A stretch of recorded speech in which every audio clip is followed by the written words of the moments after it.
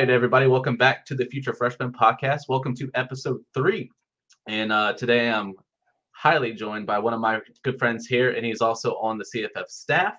He is also the host of College Filtered, as far as you can find him on Campus to Canton on the YouTube page. And he also is on the W Debate that you can find every Wednesday when they go live, every Wednesday night. And that is Mr. Chris Moxley. You can find him at Twitter at Chris Moxley19. Chris, welcome to the show, bud. Hey, thanks for having me. I'm excited to be here. I've enjoyed your first couple shows. They've been really informative stuff and some really cool takeaways, especially with Matt talking about the Ohio State room. But you gotta throw him a bone every once in a while. Yeah, shout out to my boy Matt Bruning. I hope he's doing well. I'm glad that I was able to give him a platform to where he can boast. I know you guys had the tracker on there. I don't know if you guys were ticking on it as well on this show. So hopefully he doesn't go against his tracker or anything like that. Just full disclosure, I'm also a big wrestling fan. So when I see Moxley, I think of John Moxley in wrestling. So automatically I'll call Chris Moxley Mox. That's his new nickname. He hasn't told me no yet. So if I say Mox, if you hear me on whether you're listening or you're watching in here on YouTube, just know that I'm talking about Chris. For anyone that's on there as well. So before we get started, got some housekeeping. We are only a few weeks away from the actual guy from C2C. Of course, that is freshman and supplemental. So, maybe we wanted to, figure out what Bailey Zappi was doing last year, but we didn't have that chance because there was no guide. Now we have that opportunity and stuff like that. Chris, you've, done some of these profiles as well, just some of the guests that we've had on, previously in the past episodes. Tell me your experience with a guide and your takeaways from this project that I know was massive for you guys, for sure. Yeah, it was really impressive, the work that everyone put together for this. I can't take too much credit. I mostly did some proofreading after it came out and it looked fine, but I know how much time and energy went into this guide, and it's going to blow a lot of people away. Over 180 profiles. We have ADP data in there. We have something new, which is miles per hour data. Not a lot of people are tracking that. We have two really great guys who are doing that. David and Matt, who are both on The Official, which is a Campus to Canton YouTube show. But some really informative stuff that you will not find elsewhere. And freshmen, the supplemental portion, like you were saying, who's coming in that we want to add that likely weren't on teams last year. Cameron Ward's a great example of a guy who, you're going to target him because he's coming from FCS, wasn't in the player pool. So we have a lot of insights into those sorts of players. And if you're in the Discord that you can get in for, if you remember the site, we're dropping some of those we're leaking them out a little bit. And Cameron Ward was the one today, and it was a really great profile done by Austin, who you can find him at Debbie Deets. Yeah, I'm really, really stoked how the layout and everything looks. I thought it's beautiful. Of course, when you work with graphics and things like that, you just look for those small details, and having the information is perfect, but then having it all laid out for you like that, and it's just ideal. So I definitely agree, and I think you guys should get on the Discord if you are a member. Of course, Campus to Canton, you can do it, I believe, $30 for the entire year. So that's only $9.99 more than paying for the full guide of $20. So why wouldn't you want to pay the extra $10? Then you get to see stuff like me and Chris's rankings that we have for CFF coming up pretty soon that, we'll tease a little bit. You'll see things like, the metrics breakdown. There's stuff that Jarek that does for us on the website that I think are phenomenal and worth probably the extra $10 alone just for those graphs and charts and things like that. So you can kind of compare.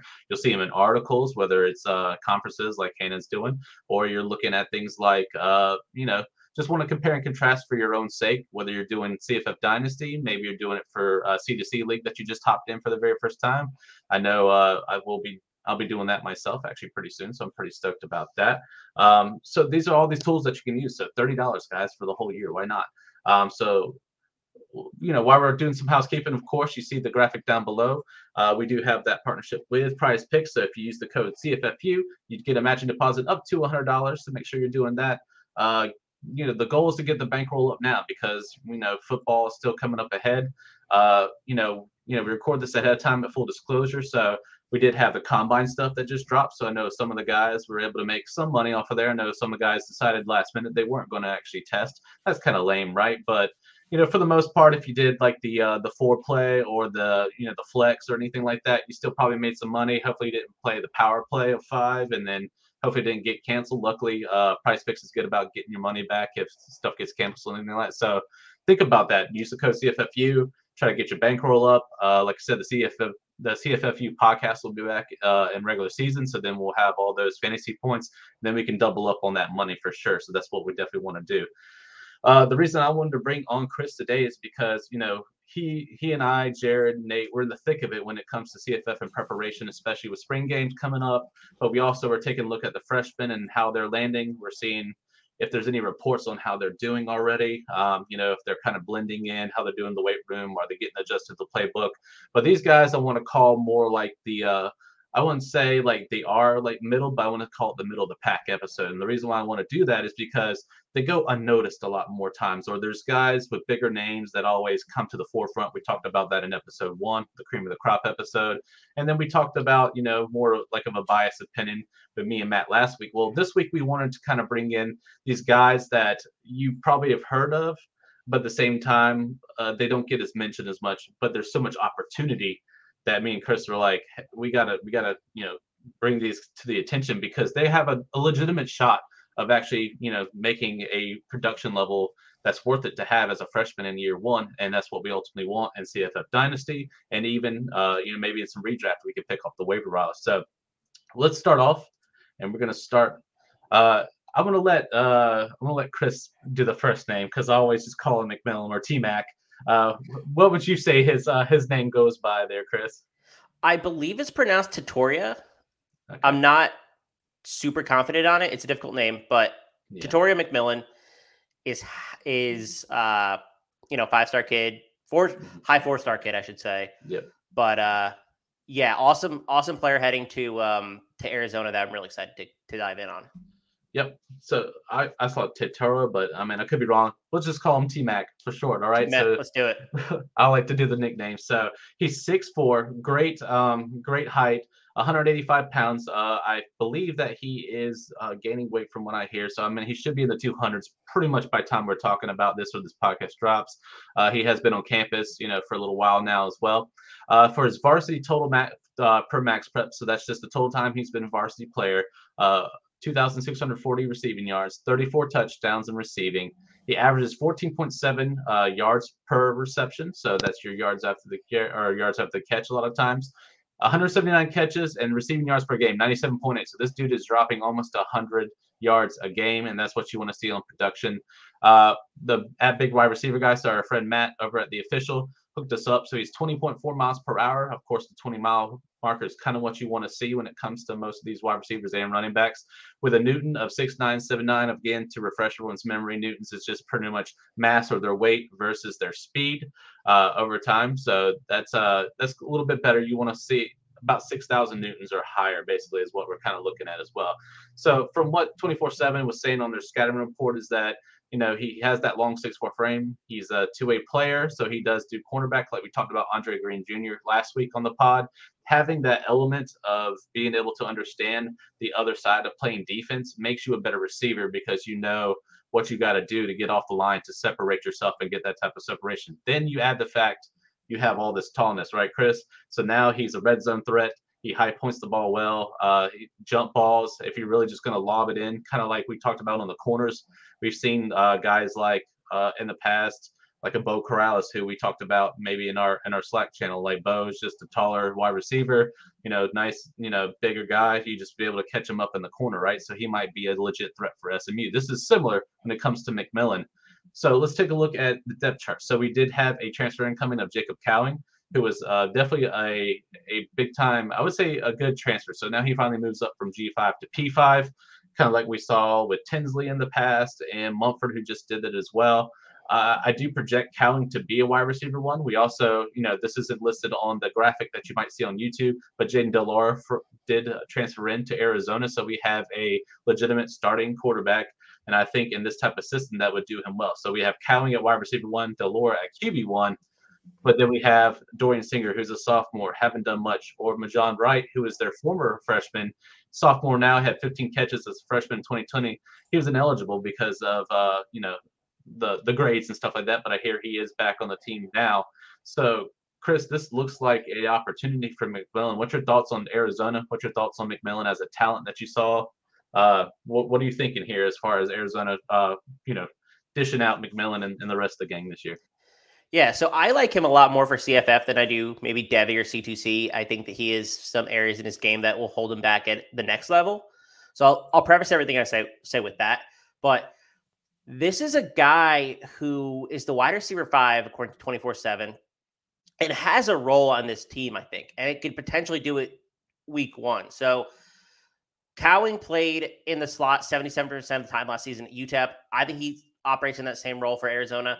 Singer's probably the other outside guy. I actually thought he was pretty impressive as a true freshman, but he plays in a very different role than McMillan would. So McMillan's really competing with Majon Wright. I don't know if Wright's any good, but I do know that McMillan has translatable skills. So at worst, you're looking at a guy who's on wide receiver 3, in like 3 wide receiver sets, or operating as, like the 4th option at minimum. And I think he has the talent to overtake Wright just based on his recruiting profile alone and the pedigree that he comes from.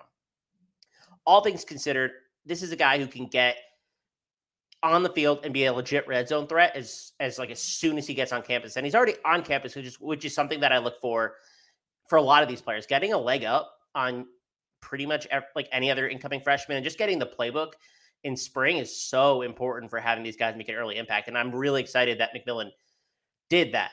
Guy who's 6'4", excellent jump ball player already. I think he could do that at the Power 5 level. Like, I'm really excited about his opportunity. I do as well. I think he does overtake Wright. He is a really high 4-star. Literally, he's like 0.01 away from a 5-star. I think you have to do 9.8 or above, right?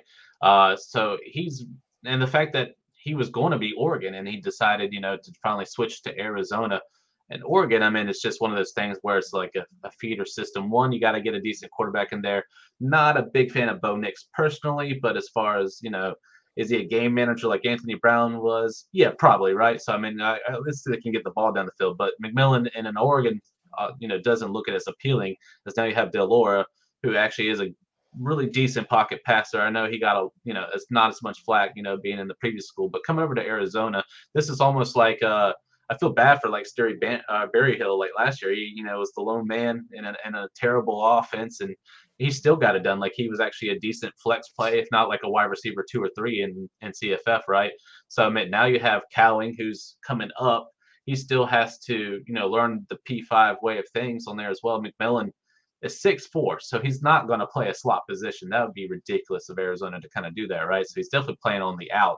So he just has to overtake, kind of like we talked about with Dre Green Jr. from Carolina. He just has to beat out his coverage and having that cornerback mentality as well, being able to have that advantage. I do think he takes over Wright. I think Singer will probably start. I think he did pretty decent, as far as the secondary behind Berryhill. I just see it as like a Cowing and then Singer for now, but I do think McMillan can possibly take wide receiver 2, at least by, maybe near the end of the season. So Chris, since we're talking about like in CFF aspect, say we're looking at a freshman draft and stuff like that, would you necessarily want, say you're middle of the first round, would you want to look at McMillan, or you're kind of looking at different assets as far as like maybe quarterback, running back, and then seeing if McMillan can drop maybe to a second round choice? I think he's going to be available in the second round. A lot of people aren't super high on him currently.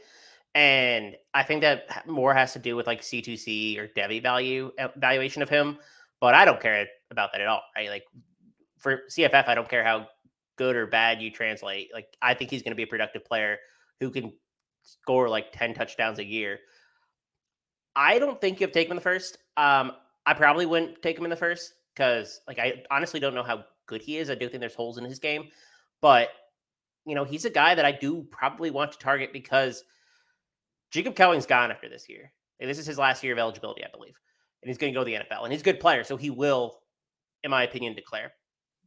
So you're looking at a guy who could be a wide receiver 1 in an offense that is clearly improving. They had a top 25 recruiting class. Like, this, Arizona is a team on the up, and I want to be investing in the wide receiver 1 for this team. And I think when we look in 2 years, we're going to think McMillan's that guy. I completely agree. And what a steal that would be, if people are sleeping on him. And this is why we're having this episode. Maybe this drives the value up. I'm not sure. I don't know. But at the same time, like, we're looking at someone that could easily sneak into a middle of the second round, and you're able to kind of take them. And now you have someone, and I don't think you have to sit on them too long, maybe like half a year for really being honest with the situation and stuff like that, and looking at the tools that they have.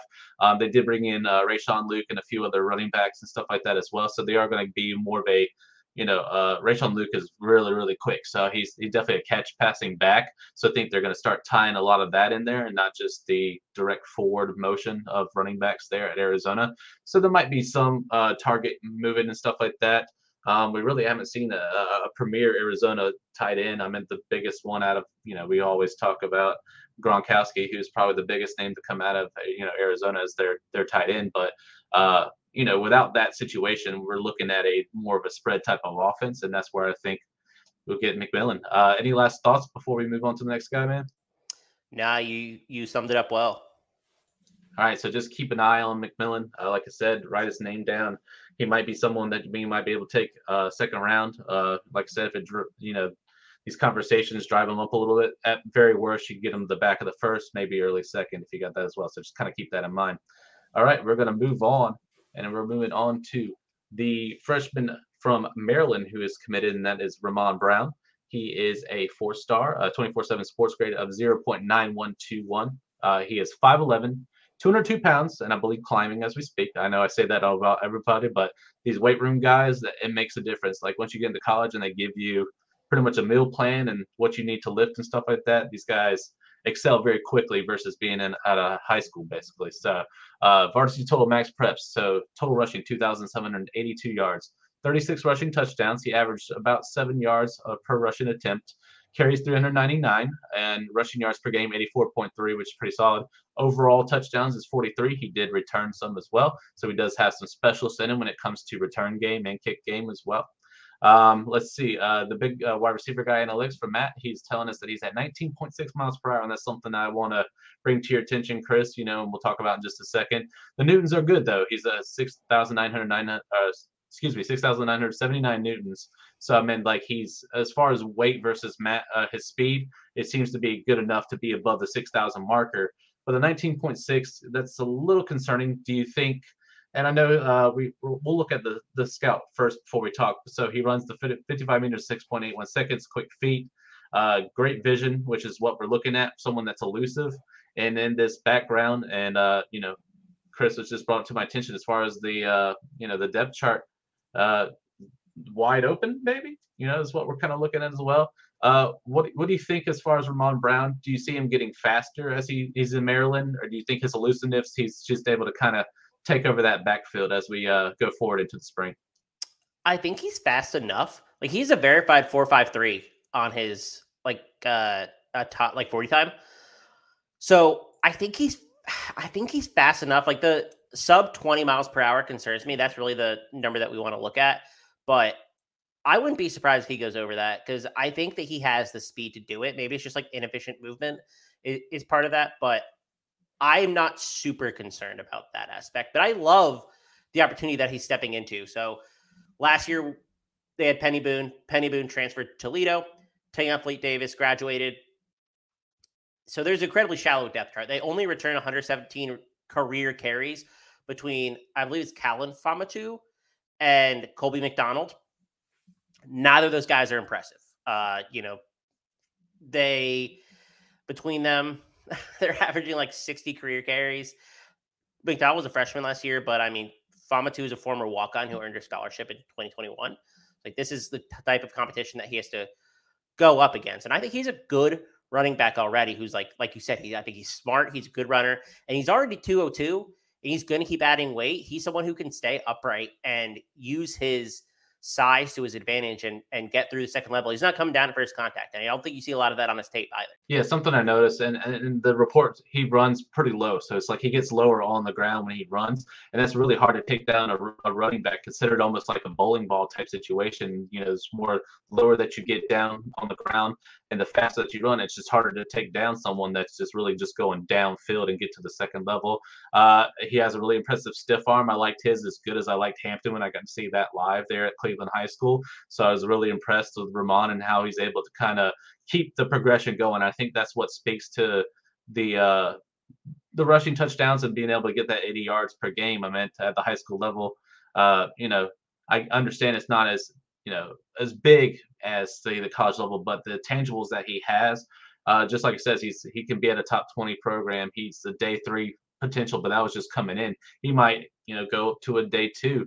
But what me and Chris see the most is look at this depth chart and look how wide open it is. I mean, look at the prospect that's coming in as well. He might not be the fanciest 4-star that we've seen, but he's still got all these tangibles. And I think, 19.6 miles per hour. Yeah, that's like elongated. So you might have some corners or maybe some, like linebackers that may be able to catch him to an extent. But if he gets a good enough, if he breaks a wide open hole, which he has the elusiveness to do, and he has a great, he sees the vision. So if he can get open the hole and get the head start, I still don't think they can catch him enough time. So, and we're looking at a Maryland team that's got a decent quarterback with I call him Little Tua, but Little Tagovailoa.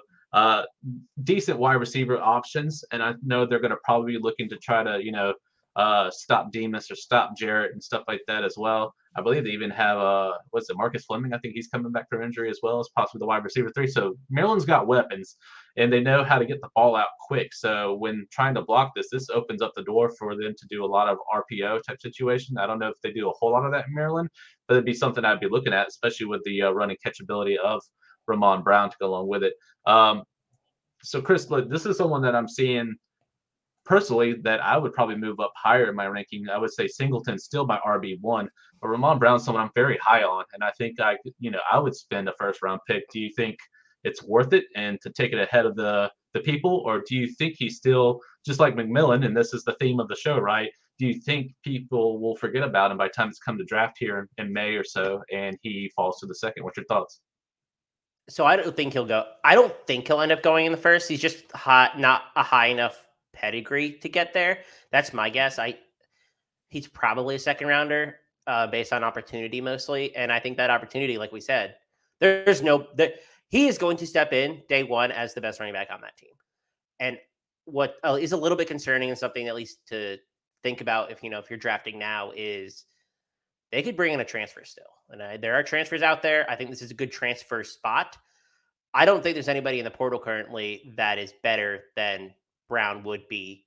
So that doesn't super scare me, but I do think that's a real possibility that Maryland chooses to bring somebody in, and Mike Moxley is not quite satisfied with the RB room as it is. And I wouldn't be either if I was a Maryland fan. So that is a pump the brakes moment, but I still like him. I'm really high on him. I just think he has the best opportunity of basically any running back day 1, maybe outside of Singleton. And you brought up a great point. That's something that hasn't been brought up on the show, is that when you do freshman draft so early, you ruin the possibility of possibly having a transfer, because there's these spring practices, right? Once someone gets the opportunity to be declared the starter going into summer and stuff like that, there's going to be another wave of transfer portals, right? So it's going to happen.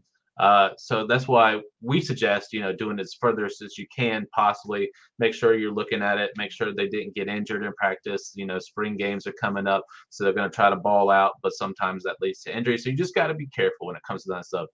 Currently, right now, I would say Ramon might be worth, taking that possible for. It depends on where you're at. Like if you're at the high 1st round, I don't expect you to go after Ramon. I mean, you would be kind of silly not to take one of these higher pedigree type guys.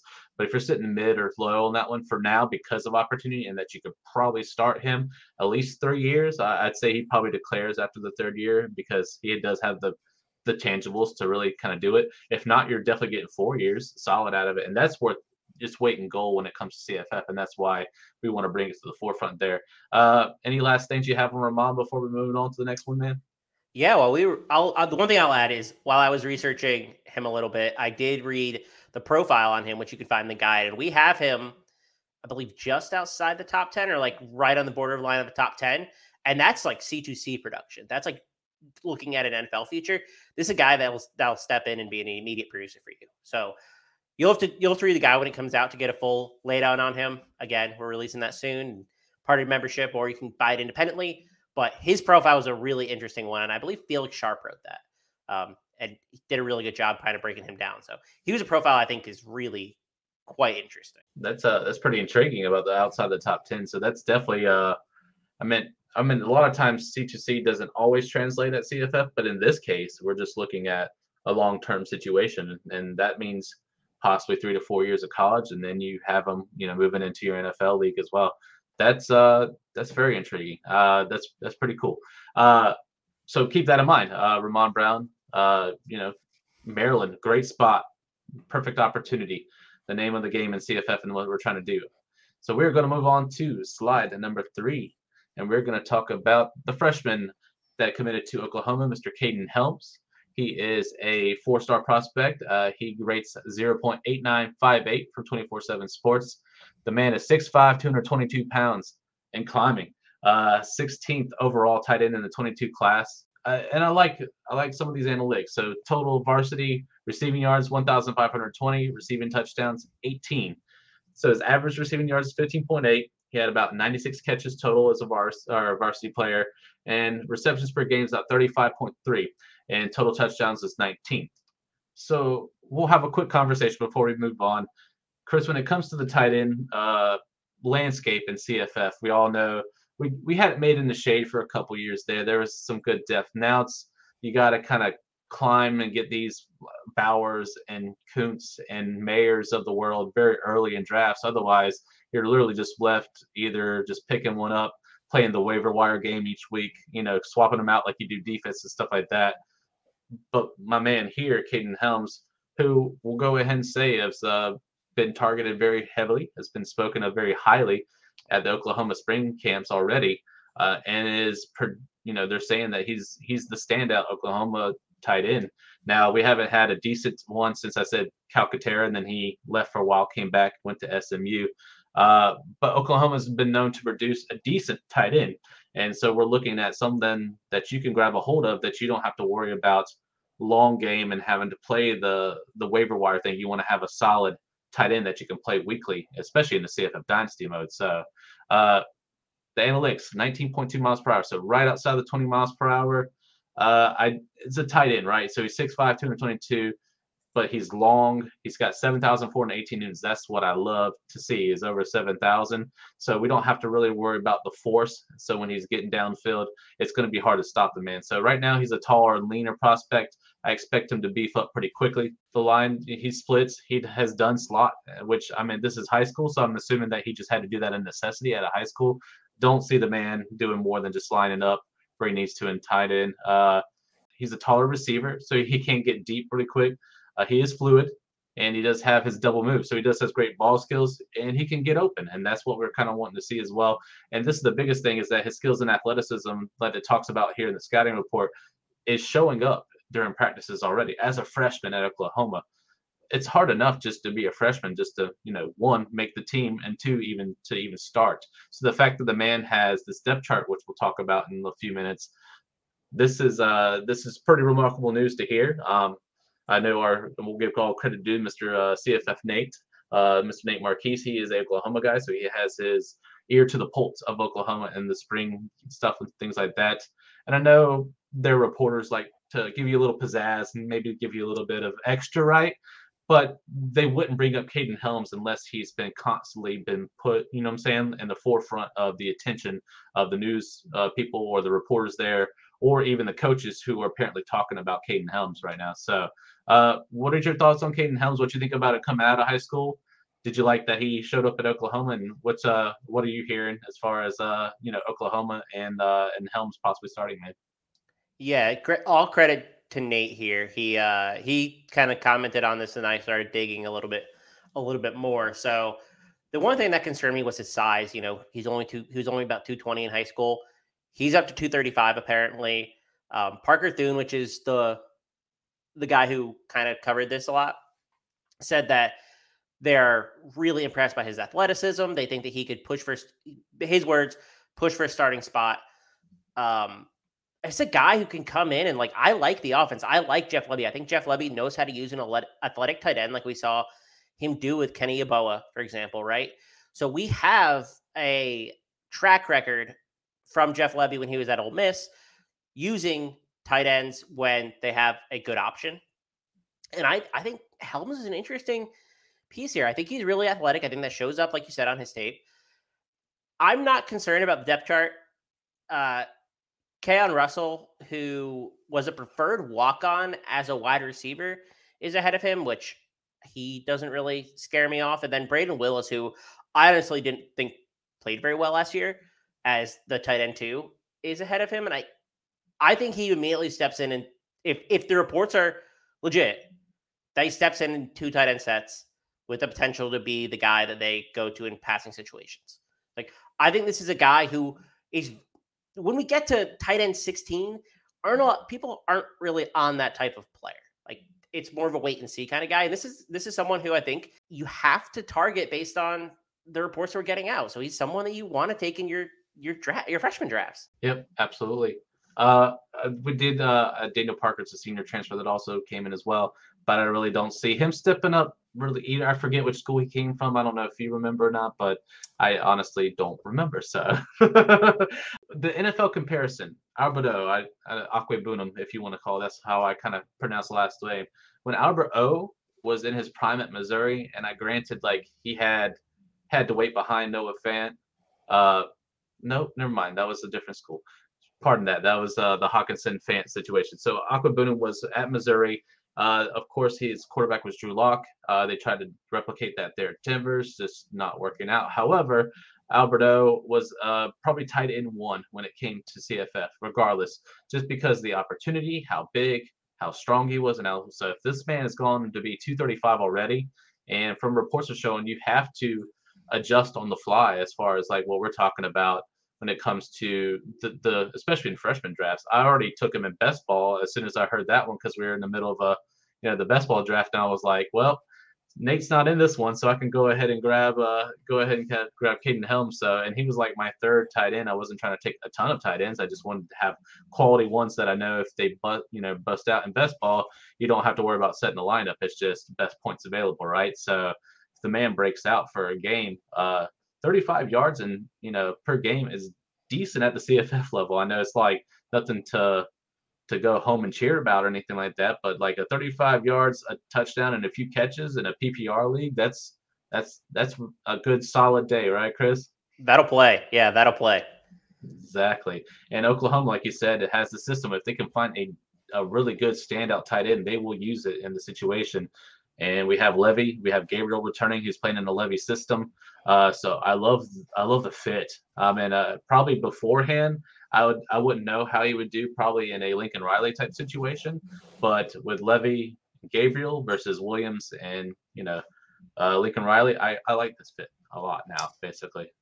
Yeah, and they've also lost receiving options between Jadon Hazelwood going to Arkansas and Mario Williams going with Lincoln Riley to USC. So the 2 returning receivers are Marvin Mims and Theo Weiss. And I think there's opportunity to get a guy like Helms involved. And it's a really shallow depth chart. Maybe Jalil Farouk steps up, but there's opportunity here for sure. Absolutely. So this is why all 3 of these guys that we just talked about has opportunity in year 1. And that's why we said it might be the middle of the pack, but they're sleeping on the opportunity. And this is why we want to bring to the forefront, because it just gets lost in all the recruiting and the Debbie type situation and the long-term stuff when we're looking at the now and the win. And the win in the now is now. So we definitely want to kind of do that as well. So now we're going to move on to our second segment. And of course it is, the big fish, small pond. And of course, every week we look at a player that is going under the radar, that is in the P5. They're usually in the G5. And that's someone this week is committed to Boise State, and that's Ashton. I call him Jeanty, but you have a different way of saying it? No, I'm pretty sure it's Jeanty. Okay, so Ashton Jeanty, and he is a 3-star prospect, a higher 3-star. He is at 0.8493. He's 5'9", 195 pounds. He was the 91st running back in the 22 class, so he still stayed within the top 100 running backs as well. Varsity total max for the max preps, he has 1,626 yards, receiving touchdowns 17, rushing touchdowns 39. So you're going to see a trend here. Average rushing yards 8.2. He had over 96 catches, carries 273. Rushing yards per game 96.8, so almost another 100-yarder, and receiving yards per game 70.7. Now that's on a high school level. Overall touchdowns, 56 total in there as well, which I thought was probably the most impressive thing that I've seen. So we automatically out the gate before we're even looking at the analytics. Like Chris, we're always seeing a guy that can play wide receiver well, can play running back well, and we'll look at some of the scout reports on there as well. In 2020, he was the Texas District 5A D1 unanimous first team selection as wide receiver as a junior. Then his sophomore year, the year before in 2019, he is a newcomer, defensive newcomer. So he is also someone that understands playing on the defensive side. And once, the common thing that we see is having a running back or a wide receiver that understands what the defense is doing and sees the different plays and stuff like that. Granted, each college may be different, so they'll try to switch the game. But in general, you see at least a certain play kind of develop and stuff like that, but you understand. And that's where Jeanty comes into play. Now, let's look at running back in the depth chart. The only one I'm really concerned about, because the other one apparently has either graduate or transfer from what Chris was telling me here off air, is that we don't have to worry about George Halani, who's the junior, right? So Halani, he started last year, but he has some injury issues, right? Or some injury things where it just keeps collecting. And that's an issue, because if you can't stay on the field, it's usually a next man up mentality. So Halani, if he's only out of 12 games, only going to play 6 or 7, this opens up opportunity almost immediately for Jeanty. And who's to say that he can't go ahead and just take the job by the end of the year? Chris, what's your thoughts on him? What did you see on tape? And this was your recommendation, which I want to give you credit for, because you found the diamond in the rough this week. Tell me about Jeanty and why you love him so much, man, and why we need to pay attention here at Boise State. Yeah, so I stumbled upon him when I was looking at the Boise State depth chart for this year, and I was like, they have an opportunity for running back. And then I went, I'll pump our guide again. I went for the guide and said, dang it, Austin Nace had already written him up, and he's very high on him as well. I was like, I thought I found somebody. So we both are incredibly high on Jeanty. And there's a lot of context that goes into who he is and like how he kind of arrived at this role. So 3 years ago, his dad was stationed in Naples, Italy. He did not play American football until his sophomore year of high school at all. His sophomore year, they want to get him on the field so that he plays defense. He plays safety, he plays linebacker, line him up at defensive line, plays really all over the field. Excellent athlete, so he was able to succeed.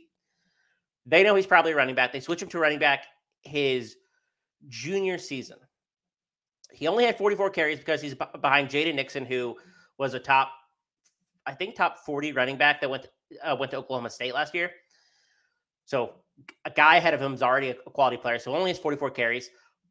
But he does have 800 receiving yards in the backfield.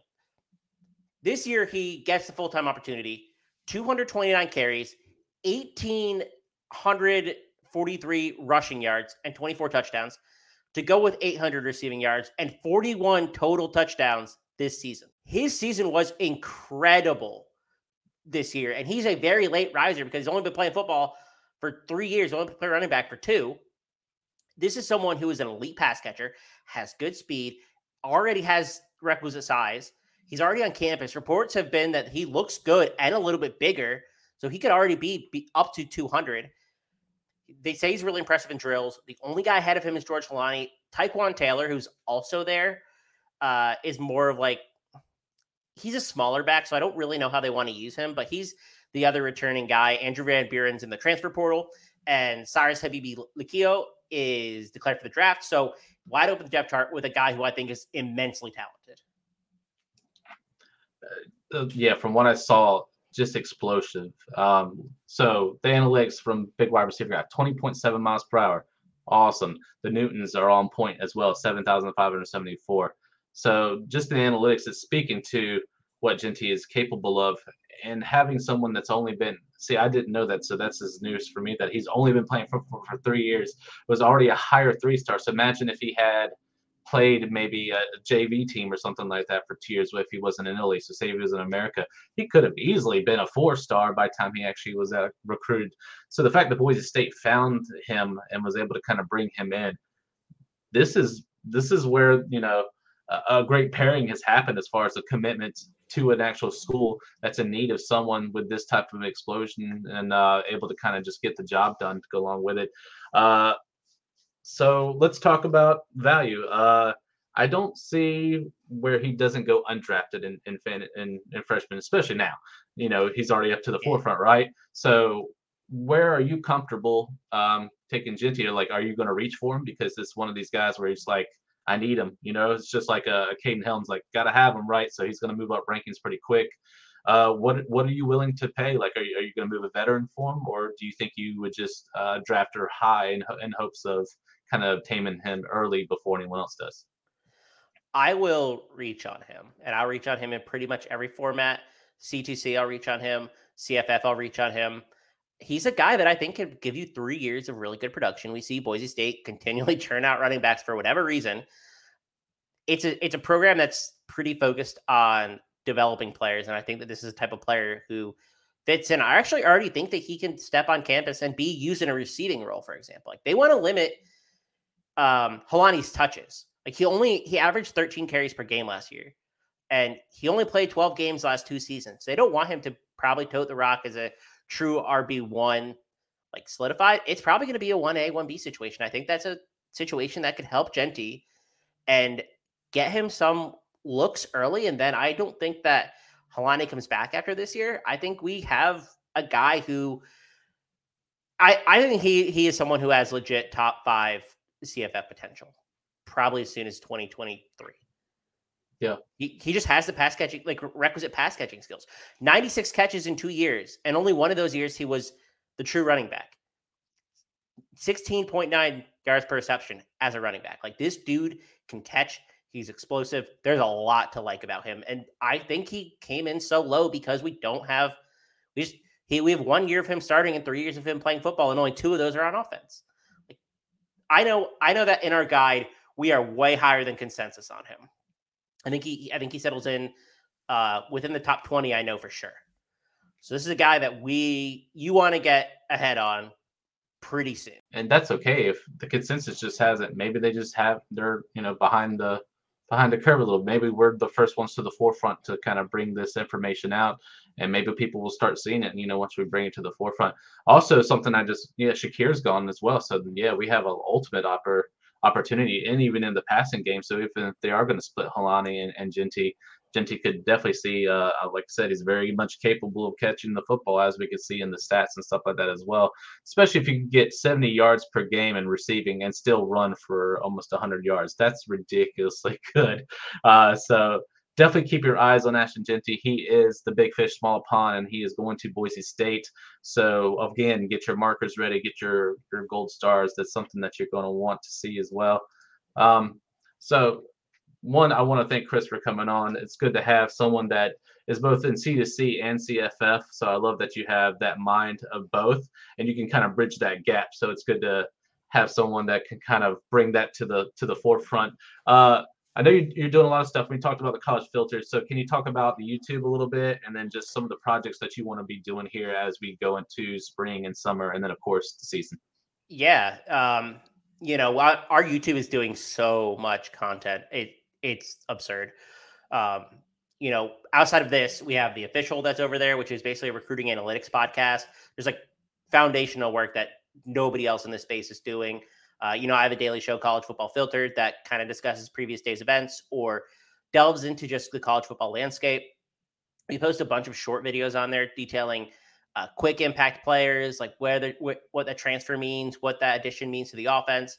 A ton of most of our stuff ends up on YouTube, and it really is just like day after day getting so much content for college football. It's really impressive what the entire team's able to do. And I think we're going to keep improving that the rest of the year and just keep building on what we got going on. I know we've all changed our profile pictures to like just a black circle. And, we have the date 3/14/2022.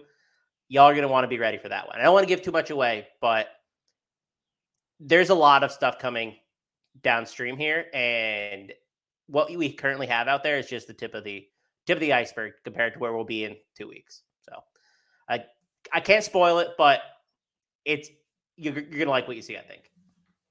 Well, we can confirm is 3/14 is Pie Day, so have you some pie. Yes. We can confirm there's pie. So please have some pie, maybe make you a nice drink. Sit back and see what Campus of Canton's about to do, because we're about to springboard a lot of great stuff for you guys. And of course, I'm not going to play spoilers or even do that. But the only spoiler you're going to get is there's going to be pie on Pie Day. So make sure that you're doing it as well. Of course, you can find Chris. You can find him as you see on the screen on YouTube. But for our listeners, he's at Chris Moxley 19. Chris, you got anything else that you want to kind of plug or anything like that, or anything that you got stewing in the brain that you might be working on soon? That is all I'll share. I want to keep it shrouded in mystery what we have going on. Y'all are gonna enjoy what we have for sure. Just like the Batman, he waits in darkness. So make sure that we're the hero that people need, not they deserve. I think I got that quote right. Yes. Okay, perfect. We're not here for justice like Batman, but we are here to be the hero, and to spread the love of college football and of course NFL. And we put it all together in a nice what we call Campus to Canton space as well. So once again, I want to thank Chris for having it on. Of course, I'm Brandon T. Sanders. I'm your host. You can find me at CFF University. Of course, both of us are on the CFF team, so I want to plug Jared at CFF_Jared. He is our fearless leader and helps us kind of stay organized and within the Slack channel and for ideas and things like that. Also, shout out to Nate Marquise. He's at CFF Nate. Please make sure you reach out to him. Like I said, he's on the pulse of a lot of this stuff. I might, bring you a show that's more freshman. But if there's anyone that's on the underground that's listening and stuff like that, it's Nate. So if, just read his tweets. I mean, he's casually pretty much sipping on an IPA and then just casually just kind of giving these sweet golden nuggets. So make sure that you're listening out and stuff like that. Of course, you can find all our content at cabinstocanton.com. So please kind of do that. And don't forget that the guide's coming out soon. Like I said, $20 individually, but why not pay the extra $9.99 and just get the subscription to get all these tools? So make sure you're doing that. We want you guys to have a great week. Be kind to each other, and we'll see you guys next week. Peace.